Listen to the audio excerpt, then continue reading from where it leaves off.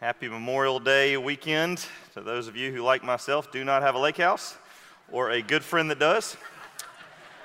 I'm just teasing, sort of. Really glad to be here with you, though. That I'm not teasing about. Welcome to those here and those joining us live stream. Really delighted to be together in worship and in God's Word this morning. We will be in 1 Peter 4, continuing on if you want to head that way. And so we're drawing near the end of our series in 1 Peter. We've got 3 more weeks, so I think it's fair to say we're rounding third and heading home. And we'll have today and next week and then the next, and then we will get into our summer series. And as is our tradition here, we use our summer to engage a couple of our elders, our teaching team, and our resident preachers. And we do a preaching cohort. We think it's great for the life of the body, but it's also really great for our preachers present and those to be, those that God has a calling on their lives, that we can really be stewards of the calling and the gifts God's given us. And so we help fine-tune and hopefully sharpen that craft with one another. And so we'll be blessed as a body to hear from a variety of preachers on our team and future church planners that we look forward to sending out one day. This summer, our study will be on the minor prophets. All right, not everybody at once. Well, I hope for some excitement, some hollering. How many of y'all studied the minor prophets? Okay, 11. All right, so maybe that's why there's a lack of excitement. Well, get ready. It's going to be good. We drew our prophets the other day, and I got Hosea, so I am really excited. But they're all great, so I can't wait. Hopefully that'll give us a great look at a part of the Old Testament that oftentimes goes overlooked, and sometimes we go, who are those guys again? And when you meet them in glory, you're going to want to know their story. So you want to be able to at least say, I read your book. So come this summer, and that'll be a great series. Also, just want to add my word of just kind of being still for a moment in light of what Memorial Day means to us. That there are so many men and women who have paid the ultimate sacrifice. They've laid down their life because they have deemed the cause of really what we're gathered for right now. I don't want to lessen it to anything less than that. They have deemed the cause of being able to have the freedom of democracy to come and to gather and have religious freedom to worship together. And they've deemed that worthy of their lives. And many have paid that price that we could freely gather this day. So I want us to have, I know those folks, you do too. I want us to have just a moment where we recognize the sadness of the loss of life, but a deep, overwhelming gratitude at those who have been willing to pay that price and lay such a great foundation for us to stand on. Amen? So let's go to our text, and then we will pray and thank God for this time and this text and ask Him to use it. So if you could stand to your feet for the reading of God's Word, chapter 4 of 1 Peter, verses 1 through 11. This is the very Word of God. Since therefore Christ suffered in the flesh, arm yourselves with the same way of thinking, for whoever has suffered in the flesh has ceased from sin, so as to live for the rest of the time in the flesh, no longer for human passions, but for the will of God. For the time that is past suffices for doing what the Gentiles want to do, living in sensuality, passions, drunkenness, orgies, drinking parties, and lawless idolatry. With respect to this, they are surprised when you do not join them in the same flood of debauchery, and they malign you. But they will give account to Him who's ready to judge the living and the dead. For this is why the gospel was preached even to those who are dead, that though judged in the flesh the way people are, they might live in the spirit the way God does. The end of all things is at hand. Therefore be self-controlled and sober-minded for the sake of your prayers. Above all, keep loving one another earnestly, since love covers a multitude of sins. Show hospitality to one another without grumbling. As each has received a gift, use it to serve one another as good stewards of God's varied graces. Whoever speaks, as one who speaks oracles of God. Whoever serves, as one who serves by the strength that God supplies, in order that in everything God may be glorified through Jesus Christ. To Him belong glory and dominion forever and ever. Amen.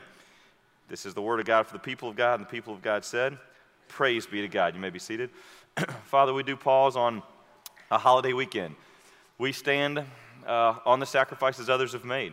We're reminded of that this day and the freedoms we enjoy in this country, none greater than our freedom to gather in worship, proclaim your name, the goodness of your grace, and do so in an unashamed and in a very safe manner. We're grateful And yet we know the ultimate sacrifice is that which you paid for us, that for thousands of years now, the saints have stood upon that sacrifice and proclaimed its truth and its good news in places that were not altogether safe, even in our current context in 1 Peter, where they were being openly persecuted and killed for believing what we believe and claiming what we claim and professing what we profess and confessing what we confess.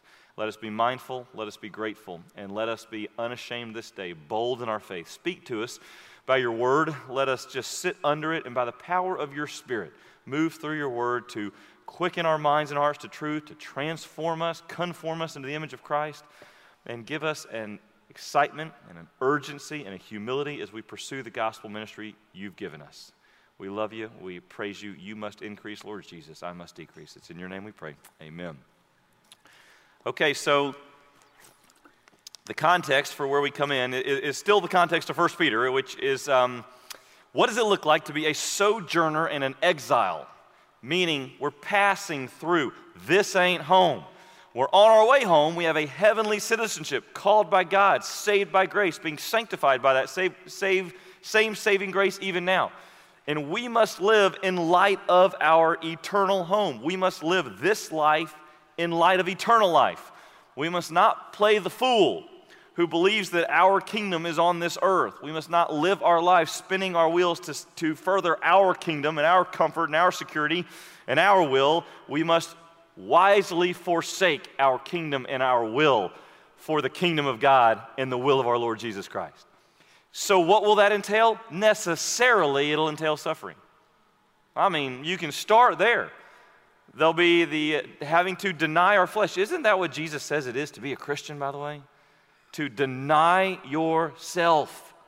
Take up your cross. It's a ministry or an instrument of execution. And follow me.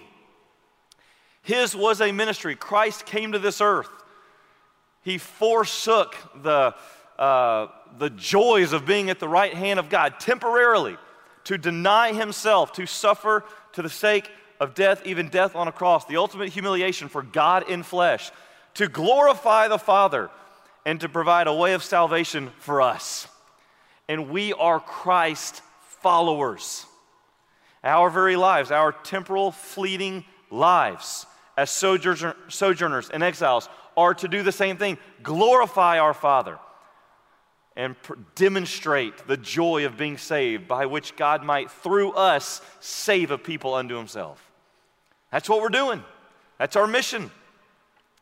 And so our text is in the context of still suffering well. It was last week. It'll be next week. These last 3 chapters really hone in on the fact that that's going to be part of your experience. I talked about 2 weeks ago that part of our suffering and our trials come from our foolishness.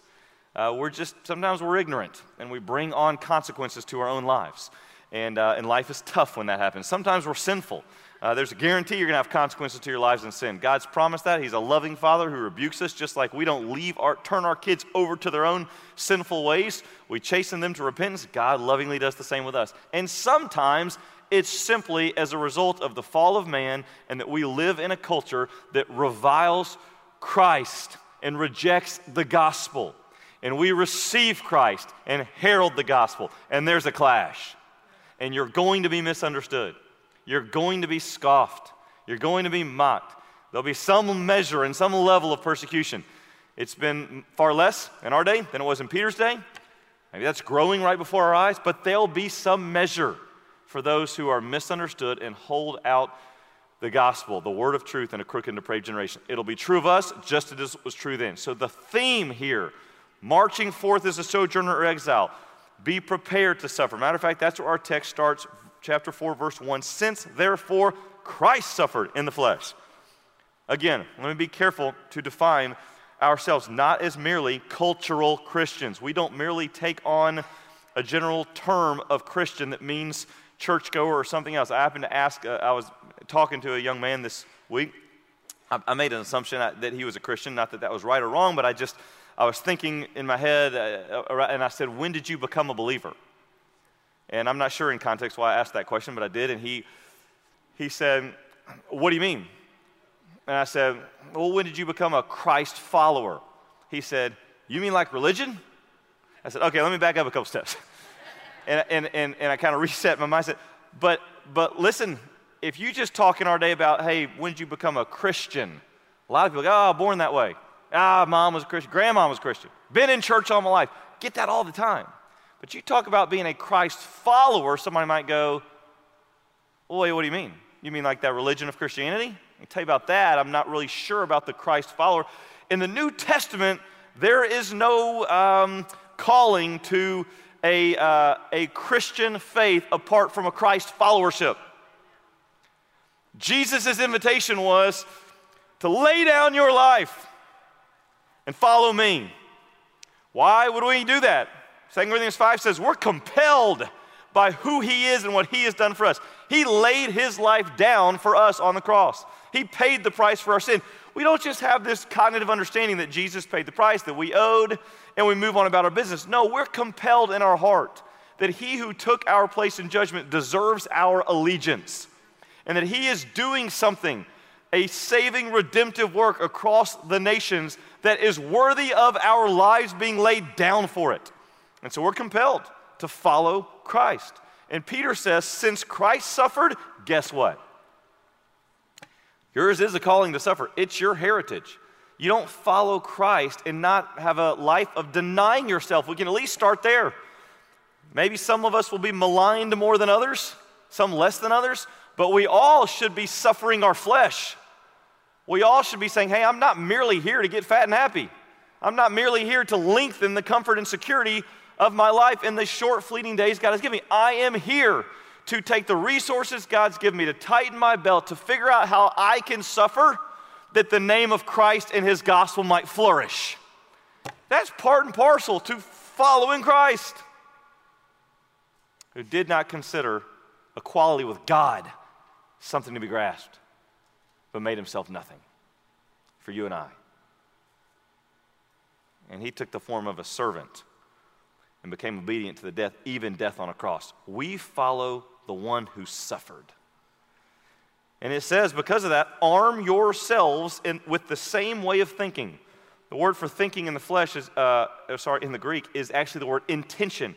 Arm yourself is a battle term. The idea is there's a war going on. You're following one who has suffered for the glory of the Father, for the good and the salvation of the elect. You arm yourself with the same way of thinking. You're willing to do the same thing Christ did. I will likewise intend on suffering that God might be glorified in it, that man might be saved through it, that the purposes of God prevail in my life, through my life, because it ain't about me. This life is for his kingdom and his glory and his dominion forever and ever. Arm yourself. Is the cause of the gospel worthy of your life in the battle that we are in? And you got to figure that out. Both of my grandfathers fought in World War II. Both of them, by God's grace, survived that war. One of them was one was in the Pacific theater, one was in the European theater. The one in the Pacific flew B-17s. He was a bomber pilot. He did not like to talk much about war, but occasionally sitting on the porch at the ranch, we would converse about it. I talked about why did he enlist willingly, voluntarily, on the heels of Pearl Harbor, and he talked to us about it. And he says, I felt that was a cause that was worthy of my life, which was to say, I counted the cost. Didn't go in with some false expectation or minimizing the risk. No, I said, I could die. Sign me up. This is worthy of this life. This cause for this life. And he signs the dotted line. He's in. By the way, he was shot down twice. The first time, his entire crew, except for his co-pilot, were killed, a crew of 10. He and one other survived. He had to share that with their families. I said, hey, Pop, why'd you go back? And he said, the loss of my brothers. We all signed the same agreement. We all considered the cause worthy of our lives. When their lives were lost for the very cause I was willing to die for, I didn't feel the need to cut bait and run. I was emboldened No way I won't go back. My brothers have died for this. Can I tell you? The cause of the gospel is preeminent. And yes, tens of thousands before us have shed their life blood for it, following the footsteps of Christ. And the death of our brothers and our sisters who counted their lives worth nothing that the gospel might go forth doesn't make us cut bait. It emboldens us to follow in the sufferings of Christ. When you come to Jesus, this is where we've really watered down salvation in our culture. It is signing on a line that says the cause of Christ, the cause of the gospel, the cause of salvation by grace through faith and the shed blood and finished work of Jesus Christ is worth my life. So I put a blank check on the table for God. You can fill it out however you want, God. I've counted the cost. I've died to myself. Amen. So Peter's going to say, welcome to the life of a sojourner. Welcome to the life of an exile. Expect suffering. Expect that wartime mentality means you better be tough. You better expect it to be difficult. And should it cost you your life, don't be surprised. And yes, this cause is worth your life. Your life is fleeting. All eternity, you'll celebrate what God does through a life surrendered to Him for His glory. Amen? So arm yourself, for whoever has suffered in the flesh has ceased from sin. I wish this meant you never sinned anymore once you make that commitment. It doesn't mean that. It's not Christian perfection. What it means is the one who's willing to die for Christ is probably willing to live for Christ. What it means to come to Christ is literally a 180. I'm following my own ways, which are naturally rebellious to the ways of God. I'm living for my kingdom, not His. And because of God's intervening, awakening me to the truth, it's like the prodigal son being amidst the pig slop, coming to his senses. At some point or another, that happens in our lives if we're saved, and God saves us. The Spirit illumines us to the truth. We receive by faith the free gift of Christ and salvation. And we do a 180. That's repentance. Repentance has been compromised in today's Christianity. A 180 means I'm not who I used to be. I used to think life was over there. Now I see that's confusion, despair, and death, and loneliness, and isolation, and hell. That's being broken in a relationship with God and man. And I was deeply discouraged. I was never satisfied. Nothing in this world could scratch my itch. And then when Christ saved me, what happened was I didn't just believe something. I was enlivened to something. I was restored to right fellowship with God, and my heart came alive. I was born again. Jesus says, Nicodemus, that's what salvation is. You must be born again. And if you're born again, you know it because you think differently. You're different. You're a new creation, and other people know it. I see it in you. They may not understand it, but they know it's true. They know it's not just religion. It's not just a general term. It's a life that you've taken on, the life of Christ. You're in Him, He's in you. He's alive in you. And so no longer are you going to be able to live in a life of sin. You've turned from that so as to live for the rest of the time in the flesh. So whatever time God gives you, no longer for human passions, but for the will of God. Your desires are now for Christ and His kingdom. It's not a manufactured thing. It's like, I think I'm supposed to do something different now. You've been captivated by the cross and by the gospel.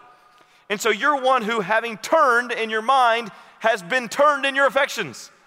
You've laid down this life, and for whatever time I have left, I'm not going to be about Kennan's will anymore. I'm going to be about the Lord's will. I surrender my life for the purposes of God.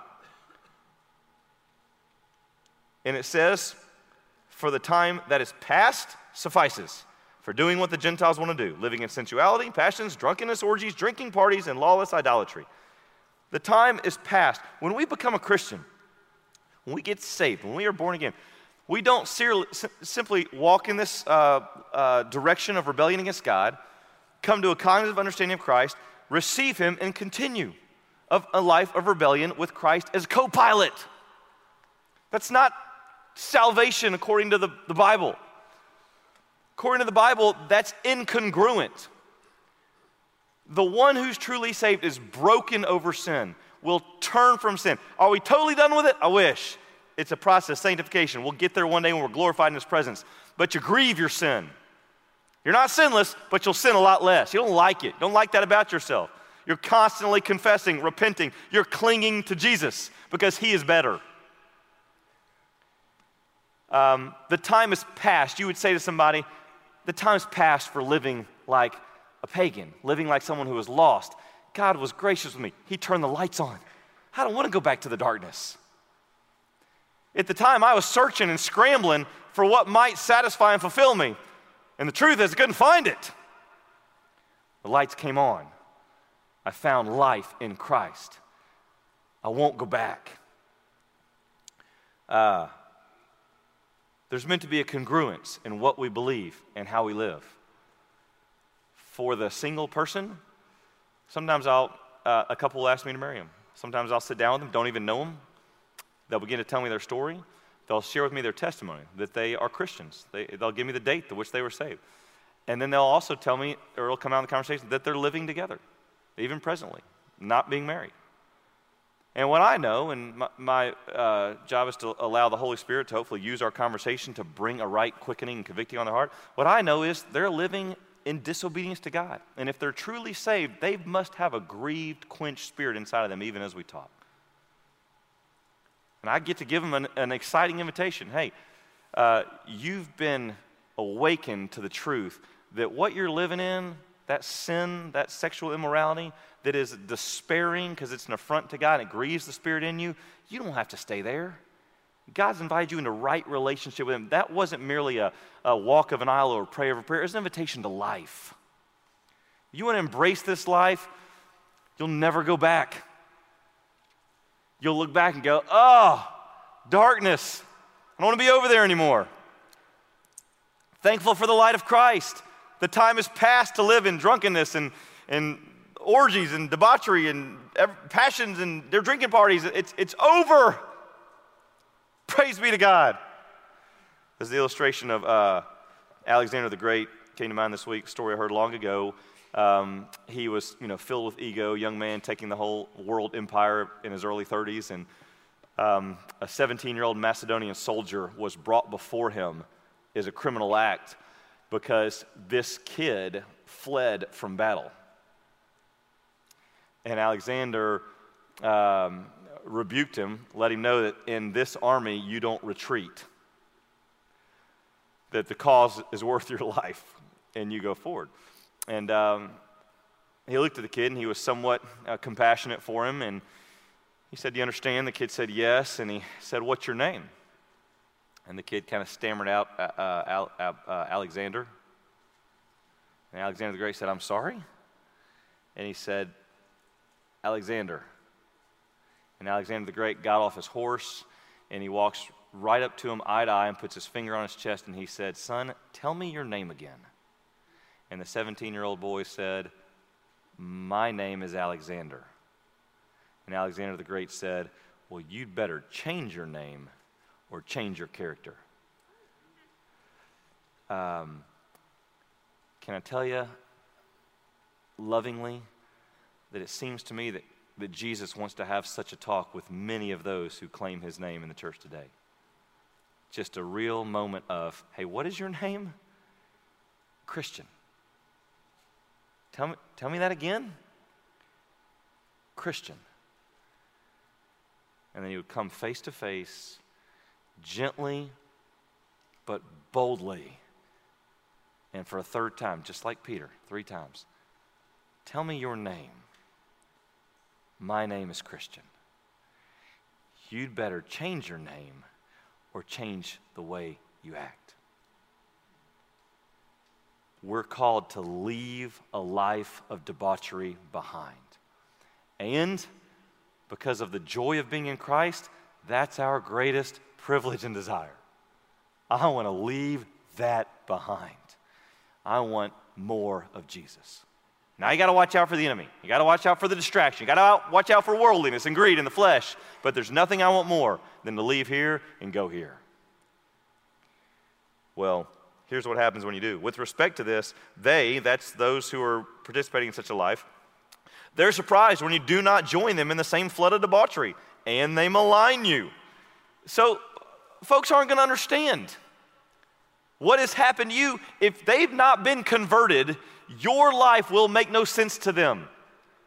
They might see you. One of my high school buddies that I met with recently called me a do-gooder. He said, I'm glad we got do-gooders like you, Kenan. He just can't make any sense in my life. He just feels like I just really want to, I'm just a guy who is really eaten up with doing good. I remember when there was a real defining moment in my life. I'll be honest with you, Christ was merciful from my childhood all the way up, and never left me, even though there were many times I wandered in forsaking Him. I was a people pleaser, still struggle with that. But boy, in high school, God had been good. I had received Him. I was saved. I even had just a baby walk with Him, but I was so afraid of what everybody thought of me that I made a lot of poor decisions, a lot of immoral and bad decisions that I knew were wrong, grieved in the Spirit, but I just couldn't own up to the fact that I was going to stand for Christ amidst peers that wouldn't understand that and would malign that.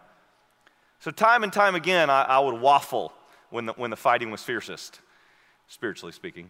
But something happened between my sophomore and junior year of college when I played baseball with Athletes in Action. Somehow God took me over there to Africa, and in that time plan, life really became ministry. Somehow He just rooted me in those moments in the gospel to where I just didn't care anymore. The world can think what they will. I'm going to serve the Lord. I'm not wasting any more time. And the very next thing that God took me to do, I played one semester of college baseball, so don't over-glorify that in your minds, for Vanderbilt. And this was also at the time before Vanderbilt was any good. This was in the late 90s, and this was my junior year, 1998, and I show up, and the fall semester begins, and it's my first week on the team, and I'm meeting a whole new group of guys I don't know. Matter of fact, for the first week, you don't even have coaches. It's just the captain's lead practice. And we're working out early in the mornings, and then we are practicing in the afternoon, working out again after practice. So you're all day with these guys. And I'm the new guy, and they're being nice, they're being cordial, I'm getting to know them, everything's going fine. And a full week of practice goes by, and I'm kind of just trying to sniff out who here might be a brother in Christ. Like, that's at the front of my mind. And I quickly sniffed out, I think maybe one guy. One guy, he just doesn't say much. One guy. The rest of them, it was just obvious by the way they spoke, by the way they lived, by the jokes they laughed at, by the nature of their conversation, the things they reveled in and talked about, that they were far from God. And the first Friday night, we finished that first week of practice, and one of them, who would go on to be a pitcher in the big leagues, he said to me, "Hey, Vaughn, you want to come out with us tonight?" And I kind of knew what that meant, but I said, "Yeah." He said, "I'll come by and pick you up at 7. We're going to find us some beer and some women." And I went back to my dorm, and I thought, well, here we go. I'm the one guy that here nobody knows, and tonight's kind of one of those nights. Like, I got to be who Christ called me to be. Not a do-gooder, not one that's holier now, but one who loves Jesus and has turned from a life of sin to follow Him because He is better. And this was tough, man. I prayed for a couple hours before this guy came and grabbed me, and we went out that night.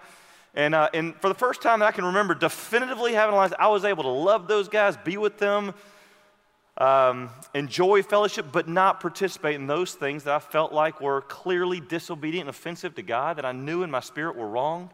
And the guys didn't understand. Imagine that. Understand. I got it quickly. What's wrong with you? Oh, man, you're not one of those. Oh, you're not a religious. Oh, Vaughn. And what happened?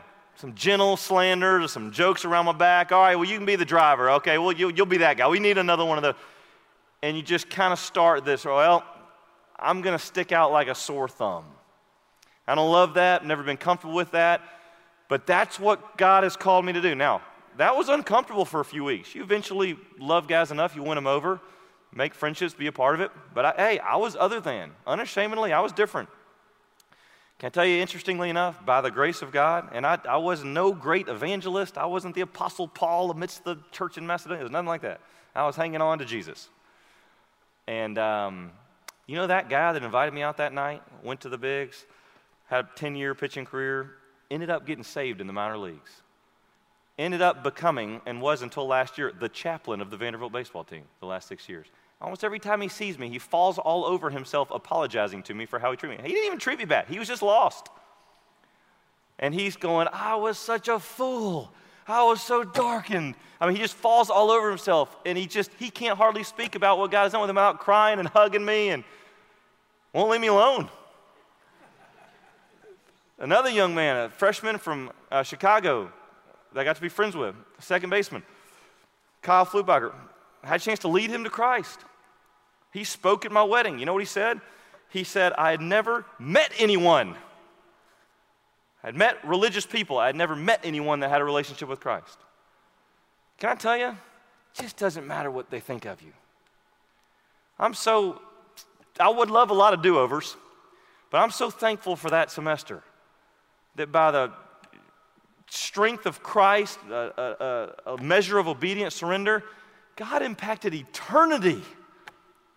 Eternity. That's what he wants to do in and through our lives. When we're willing to suffer with Christ, when we're being misunderstood, maligned, who cares? He is worth it. The gospel is worth it. The joy is ours. We're the ones who've been awakened, who know the truth. We empathize with those in darkness. We love them, and we stand as those willing to be maligned and misunderstood, that by our suffering, maybe some might be saved. Well, he goes on to say, those who malign you, they'll give an account to him who's ready to judge the living and the dead. Don't fear man. It's one of the themes of your whole Bible. Don't fear man, fear God. All right? Don't cower to them. Be empathetic. They're going to stand before a judge one day who they will shudder before in that which they scoff at now. Be firm, be bold, be courageous. Verse 6, for this is why the gospel is preached even to those who are dead. Now the context here is those who are dead in Christ.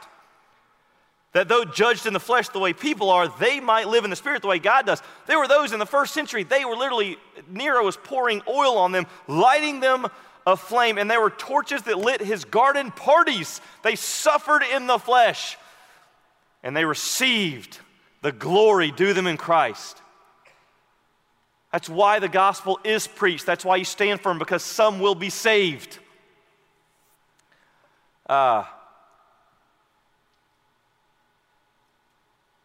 says in Romans 8, the sufferings that you will encounter now, they're not worth comparing to the glory that is going to be yours when Christ is revealed. Those saints that died in Peter's day and those saints that die in our day, what's Jesus' word? To depart from the body is to be alive with Christ.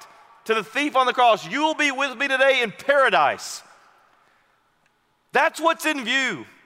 Read this week Marco Polo, you know, the swimming game guy. He was actually a 12th century Italian dude. All right, figured that out this week. He was an explorer. He was a merchant, and he got to go all over, 13th century rather. He got to go all over he got to go to the Far East because of his family's trade.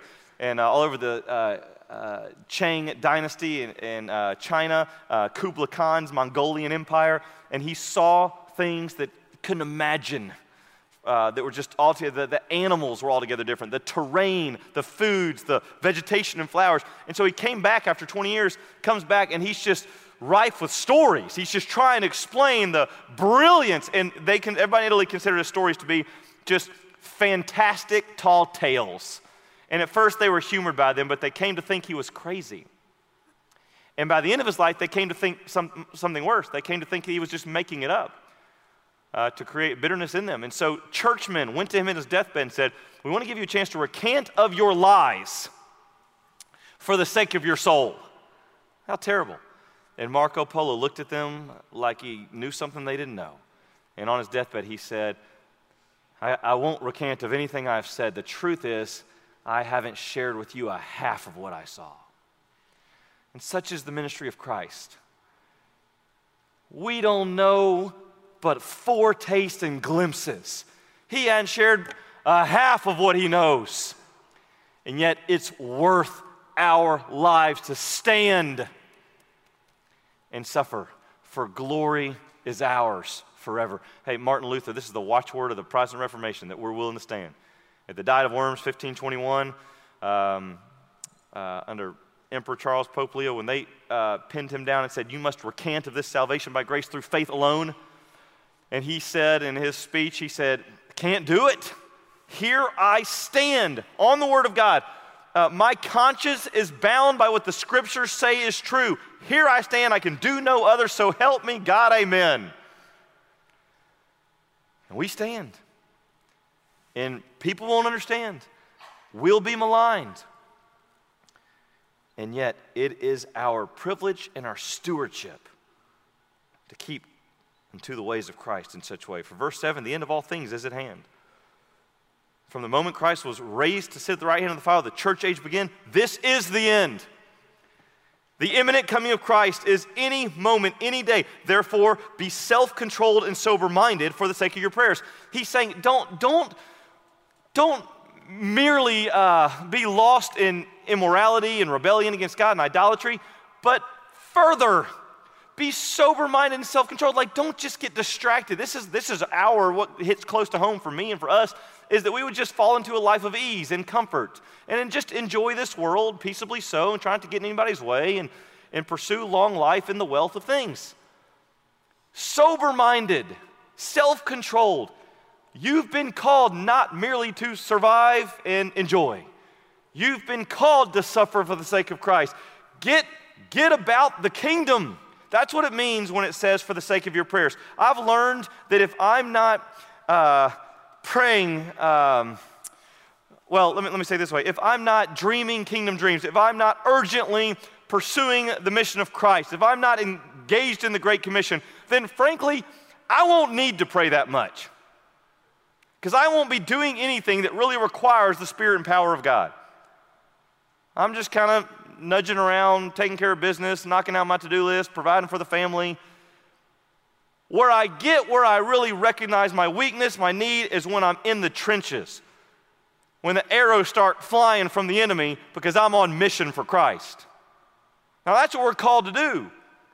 Self-control is to not abandon the mission for ease. Sober-minded is realizing what's at stake. The souls of man, the Word of God, all eternity, for the sake of your prayers.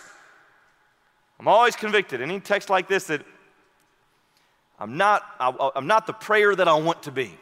But today, that reflects something in my life. I'm not on mission the way I need to be. Because if I were, I would. If I were placing myself in the midst of the conflict where the souls of man were at stake, I would have to be on my knees. Be sober-minded. Be self-controlled. Don't forsake it. Satan will love to distract you, keep you from deployment. It's nice to be home. But we've been called to arm ourselves with the intention of suffering, that the gospel go forth. Above all, gives us three things. This is where we're closing. Love one another earnestly, show hospitality without grumbling, and serve one another with your gifts. 3 one another's. The New Testament has 154 of them. Well, here's 3 right here. Here's the good news. You're to suffer? Yes. We're to deny ourselves, take up our cross, follow Jesus? Yes. But we are not to suffer alone. You and I are placed into a body, the body of Christ, by the Holy Spirit. It has an expression, the church. We're actually meant to suffer together. So we're told, hey, love one another. You come on Sunday mornings, you get out of the trenches for a moment, you come and relieve yourself in worship. You're meant to be loved on. In spite of your sin, in spite of the way you might have offended, by the way, that's what it means to love, covering a multitude of sins. That doesn't mean some weird theology about God will somehow overlook some of your sins because you're loving. That's false theology. It's not true. It's not what the text says either. God overlooks your sin because you're hidden in Christ, because of the way He loved, not because of the way you love. But in response to what he did for us, we love others. What the text is actually saying is, in light of their sin, even though we are here amidst people that are unrighteous at times and short with us at times and offend us at times, we still love them. Why? What does that remind you of? The gospel. Because that's precisely how Christ has loved us who have offended him. So we will love even in the face of a multitude of sins. We will come here and love one another. And that will not be merely balm to our own souls in the midst of wartime mentality, but it will be a demonstration to a world of the tangible love of Christ. It's meant to be winsome. It's meant to be so attractive. They're meant to long for a selfless, authentic love like they see amidst believers. And then it says show hospitality without grumbling, and that without grumbling is key. Hospitality is love with skin on it. We're meant to it's meant to cost us something. We open our homes, we open our wallets, we give of our resources, we show hospitality. Now, it's not merely because we should. This guy's got, hey, babe, we got to give up another night. So-and-so's in need. I wish they'd get their junk together. That's called grumbling. We are to say, what does this remind us of? The gospel. Christ taking on flesh for us in rebellion to God. We can joyfully return the favor to our King by loving someone else the way we've first been loved. We show hospitality without grumbling. And we serve one another.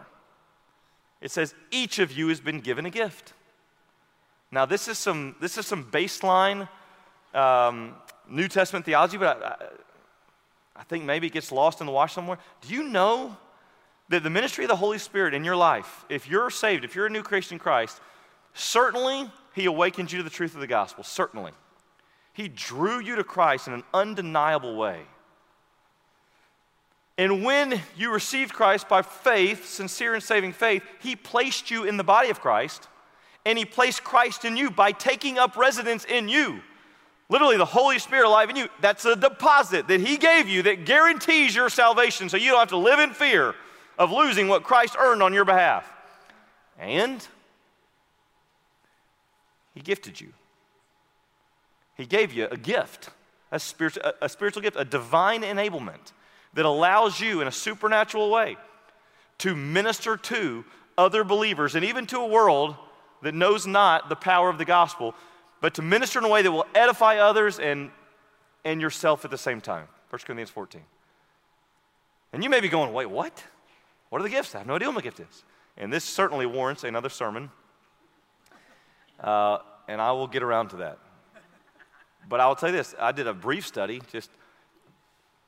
there's at least 12 gifts mentioned in the New Testament. Some would say as many as 28. You go, why isn't it clear? Well, there's natural gifts and spiritual gifts and miraculous gifts and non-miraculous, and depending on how you categorize gifts and callings and talents, depending on how you categorize it, there's some way between 1 or 2 dozen gifts in 5 different passages that we're given. But I'll tell you how you find your gift. You look around the needs of the body and you start serving. And I won't have to get to know you for 10 years to start telling you what you get. I'll watch you and others will watch you, and you'll find where your joy is in serving, and others will comment on what a blessing it is, and you'll begin to figure out where God has divinely enabled you to serve. On our staff here at Harvest,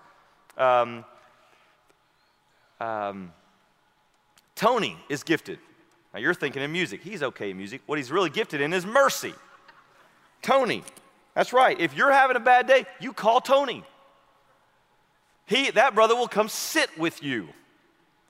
His heart will break about whatever's going on in your life that hurts. He'll hurt worse than you hurt. He can't help himself. He's got a gift of mercy. He bears your burdens with you. Sweet Tiffany, she's a servant. Got a gift in service. She sees things and she is compelled to serve in little ways, seeking no attention for herself. Can't get your life together? You go sit down with Kevin Furness for 1 hour and he'll organize your life from now until the day you die. He's a gifted administrator. You got Pace McKee. He's a leader. He's a visionary. He sees where to go and how to get there. You got Bill Garner. He is a shepherd. He cares about the flock. He ministers as one who's been wounded. He massages truth into those wounds in a loving, gracious fashion. He's a shepherd. I hope that I'm correct that God's made me a teacher. I take truth and clarify it so that we can be grown by it. It's deeply edifying for me to serve in that way. If you need to laugh, you go see Jamie. He's the gift of sarcasm. I don't know where it's in there somewhere. I haven't found it yet, but I know it's there because he's got the gift. But look, that's just our staff. And I can see work with that. Like the gears would really grind if we were just heavy in one gift. Like, no, it takes the gifts to minister effectively. Well, can I tell you what? Ephesians 4 says it's not merely meant to be a staff endeavor. You're the body of Christ, meant to be the ministering. In fact, our main prerogative is equip the saints for the work of the ministry. And if you're going, well, I don't know, how am I supposed to use my gift? Look at that. I mean, we seem like we have it covered. No, listen to me. We have over 1,600 members at Harvest Church. That little staff I just talked about, which is a portion of our staff, cannot possibly truly minister and disciple to the needs of 1,600 plus people. Now, can we as a body? Absolutely. And so not everyone's gift will be prominently used on Sunday morning. Lots of little ways we can use each other and lean on each other and serve one another. But when a church starts, usually we start with 30 people.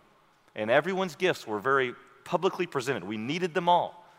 And those the teachers and the administrators and the leaders and those that were hospitable and those that were prayers. And I mean, we had all the gifts, and it was just this sweet fellowship. And everyone knew exactly how to serve one another. And we ate together and did life together. And you know what? It was so sweet that other folks wanted to be a part of it. Can you believe that?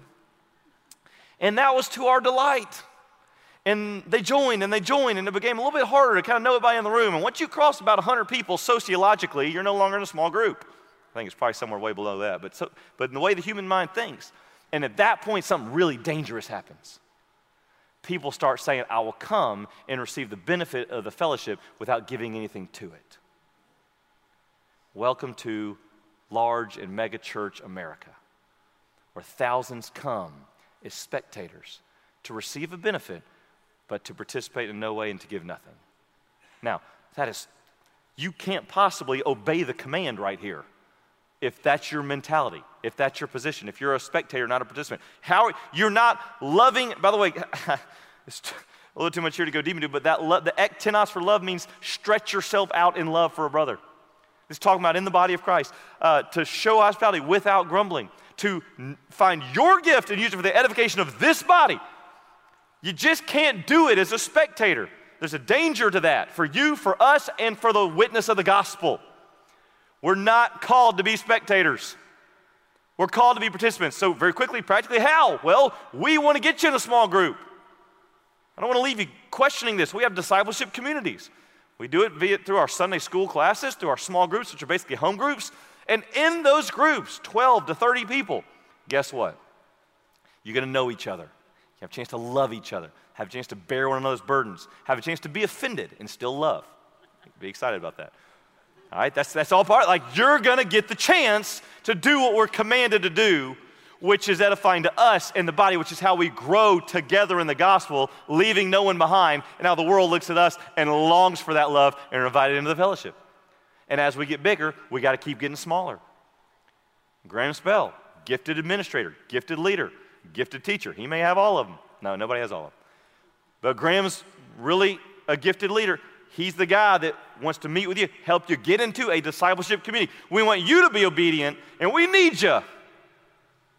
We can't be the church that Christ loves and is building and calls his bride unless we're all participating in it. Email Graham. Say, put me in, coach. I need to love. I need to show hospitality. I need to serve. I need to figure out what my gifts are. We got to get you somewhere where you're needed. And you're needed here. And here, I'll close with this. Here's the real danger that sets in if you don't do it. If you just sit and if you just stay on the outskirts of the camp, here's what will happen. Numbers 11 will happen. Probably don't need to say anything else. I know we all have Numbers 11 memorized. Numbers 11 is when Israel leaves Mount Sinai. After a year, they're receiving the law, and now God's bringing them to the promised land. Numbers 11 is why they get screwed up in following chapters and end up in a 40-year journey, and a whole generation's got to die, and a new generation's going to be obedient to Joshua. And here's what happens. God says, I'm going to give you a pillar of cloud by day and fire by night. It's going to be hot in the day, cold at night. You're going to have to trust me. There's going to be no food or water, but I'm going to rain down manna from heaven, and they're going to have to go out on this difficult journey. Many are going to go, man, we should just go back to Egypt where we were slaves, but at least they gave us 3 squares a day. No, I don't want to go back to Egypt. Do you want to go back to Egypt? No, I want to get out on this great adventure. But on this great adventure, we're going to suffer, and we're going to have to trust Christ. And those who drew near, the tabernacle, the presence of God was always right in the center. Man, they were on the great adventure. But those on the outskirts who wanted to be a part of the community without any skin in the game, you know what happened? They started complaining. It became about them. Their needs weren't being met the way they wanted them to. And they griped and they complained. And it said the Lord saw their complaining. You can read it for yourself in Numbers 11. And he was furious. And he even brought fire down to consume the outskirts of the camp. I told you it's dangerous to be in the outskirts. Consumed it. If you're not willing to draw near, he doesn't want you in his camp. Don't linger on the outskirts. We need you serving. Last thing it says, I think I've said the last thing 3 times, forgive me. It does say, whoever speaks, speak oracles of God. Who serve by the strength of God. You could take all the gifts and put them in the category of speaking and serving.